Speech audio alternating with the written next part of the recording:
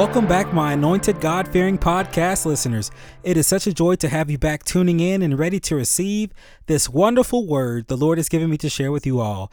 David here at Insightful Devotion. Be sure to follow us on our social media platforms for some weekly encouragement on Instagram at Insightful_Devotion and Twitter at InsightfulDevo1.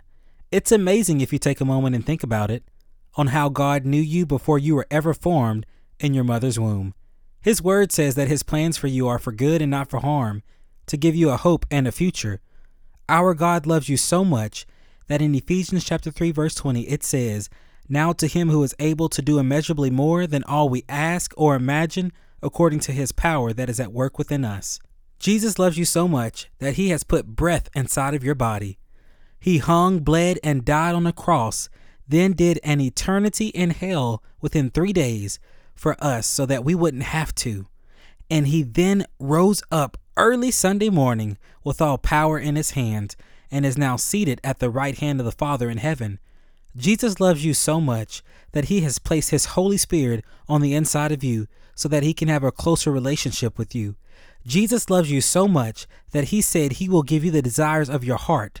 He loves you so much that he protects us everywhere we go, even if it's not a place we know we shouldn't be at to begin with. Jesus loves you so much that he accepts you the way you are. Some of you may be in disbelief, but honestly, Jesus loves us just the way we are. But don't just take my word for it. Hear what the Bible has to say, and be sure to go back on your own time to read it and see it for yourselves. John chapter 3 verse 16 through 17 says, "For God so loves the world that he gave his one and only Son, that whoever believes in him shall not perish but have eternal life. For God did not send his Son into the world to condemn the world, but to save the world through him." So Jesus was sent for people like you and me in order for us to experience life and life more abundantly. Verse 18 of John chapter 3 goes on to say, "Whoever believes in him is not condemned, but whoever does not believe stands condemned already, because they have not believed in the name of God's one and only Son." Some of you may be thinking, okay, Jesus came to save me as well as others upon the earth, because God did not send his Son Jesus to condemn the world, but to save it, and I know I must believe. But how do I know I believe, or how can I know that I'm loved? Well, let me break it down to you like this. You see, when we go to work, we believe that if we do what is required of us, whatever that may be, then we will get a paycheck on a set day. If we go to a restaurant and look at the menu and order our delicious food, we believe that we are going to be devouring it down within the matter of a few minutes. Or if we pay for some expensive VIP tickets to go to a concert, sporting event, or something else, we expect to get everything the package deal said that we would receive and not hesitate but be excited and couldn't wait. Well, the thing that makes all of the previously stated scenarios connect with each other is that it took hoping that it would happen, to trusting it would happen, to believing that it would come to pass. So the point is, we believe what we want to believe. That is why it is important for us to renew our minds daily in Christ and be transformed, realizing that yes, I may make some mistakes from time to time, unintentionally or intentionally. I may regret some things that I did in my past, and I'm not proud of. I may have my days or moments when I don't know if I'm coming or going. I may have past habits that try to find its way back into my life from people or things. I may not be where I should be, but I'm not what I used to be. So thank Jesus that we are loved, for when our Savior was on the cross at Calvary, who was crucified and bled, he said in Luke chapter 23, verse 34, Jesus said, "Father, forgive them, for they do not know what they are doing." And they divided up his clothes by casting lots, which refers back to what was mentioned within John chapter 3, verse 16 through 17. "For God so loved the world that he gave his one and only Son, that whoever believes in him shall not perish, but have eternal life. For God did not send his Son into the world to condemn the world, but to save the world through him." So by Jesus demonstrating his love on the cross at Calvary, by asking his Father in heaven to forgive us, "Father, forgive them, for they know not what they do," we see within Romans chapter 5, verse 8, which says, "But God demonstrates his own love for us in this: while we were still sinners, Christ died for us." You see, That is why we can believe we are loved by God and that God will accept you just as you are, but he loves you enough for you to change. You see, the previous verse said, "Father, forgive them, for they know not what they do."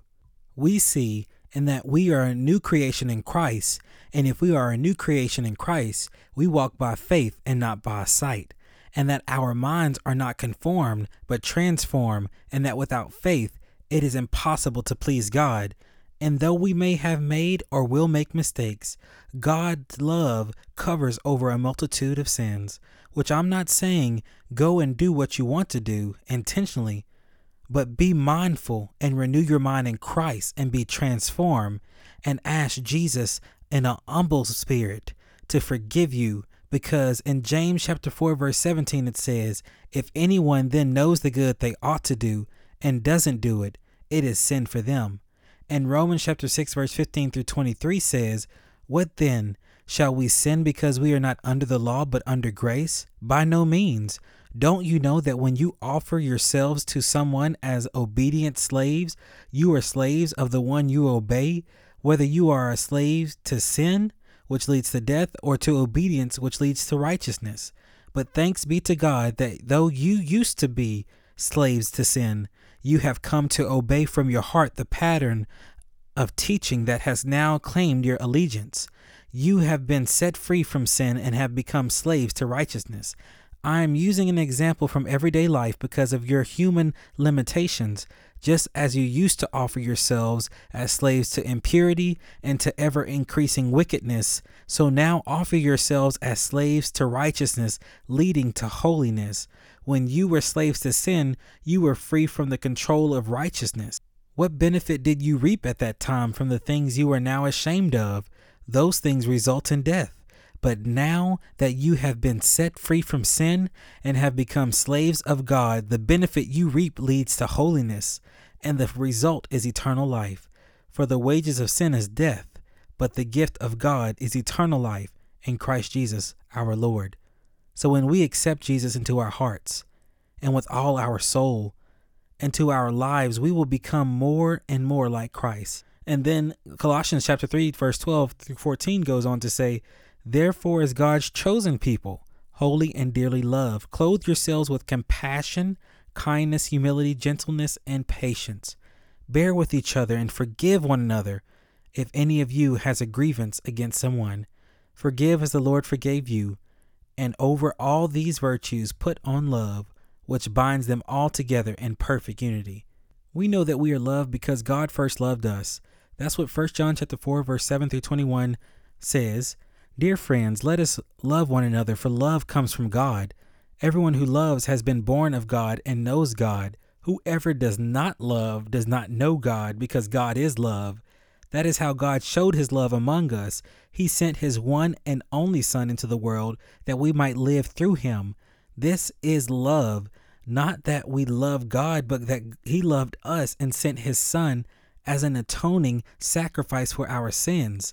Dear friends, since God so loved us, we also ought to love one another. No one has ever seen God, but if we love one another, God lives in us, and his love is made complete in us. This is how we know that we live in him and he in us. He has given us of his Spirit. And we have seen and testify that the Father has sent his Son to be the Savior of the world. If anyone acknowledges that Jesus is the Son of God, God lives in them and they in God. And so we know and rely on the love God has for us. God is love. Whoever lives in love lives in God, and God in them. This is how love is made complete among us, so that we will have confidence on the day of judgment. In this world, we are like Jesus. There is no fear in love, but perfect love drives out fear, because fear has to do with punishment. The one who fears is not made perfect in love. We love because he first loved us. Whoever claims to love God yet hates a brother or sister is a liar. For whoever does not love their brother and sister whom they have seen cannot love God, whom they have not seen.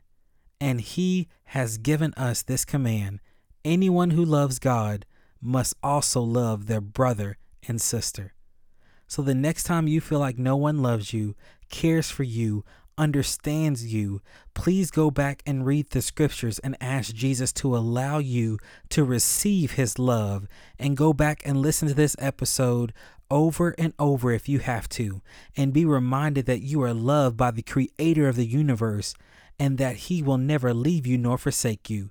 So I pray this blessing over you, which comes from Ephesians chapter 3, verse 16 through 21. I pray that out of his glorious riches, he may strengthen you with power through his Spirit in your inner being, so that Christ may dwell in your hearts through faith. And I pray that you, being rooted and established in love, may have power together with all the Lord's holy people to grasp how wide and long and high and deep is the love of Christ, and to know this love that surpasses knowledge, that you may be filled to the measure of all the fullness of God. Now to him who is able to do immeasurably more than all we ask or imagine, according to his power that is at work within us, to him be glory in the church and in Christ Jesus throughout all generations forever and ever. Amen. Well, I would like to extend an invitation to everyone that may not know Jesus to accept him as their Lord and Savior, and are those that may know Jesus and have turned away from him and need to rededicate their lives to Jesus Christ. It says in Romans chapter 10, verse 9 through 10, if you declare with your mouth Jesus is Lord and believe in your heart that God raised him from the dead, you will be saved. For it is with your heart that you believe and are justified, and it is with your mouth that you profess your faith and are saved. I know for sure and can promise you this, that accepting Jesus Christ as your Lord and Savior is the best decision you will ever make. Just repeat after me and say, Jesus, I've sinned, and I realize that you died for me so that I can have life in you more abundantly. I believe in my heart and confess it with my mouth that you raised from the dead with all power in your hands. In Jesus' name, amen. Well, if you prayed that prayer, I believe that God has heard you and has forgiven you from all of your sins, and you are made new in Christ Jesus. So continue to do your part by devoting yourselves in prayer, being watchful and thankful, as it says in Colossians chapter 4, verse 2, and get in a Bible-based church that desires to worship God in spirit and truth. And in doing so, you will see the scripture John chapter 15, verse 4 come to pass. Remain in me as I remain in you. No branch can bear fruit by itself. It must remain in the vine. Neither can you bear fruit unless you remain in me. So until next time on Insightful Devotion, remember to meditate on and in his word. Stay encouraged. Know that God truly loves you, and tune in next time. I'm David, and you've been listening to Insightful Devotion.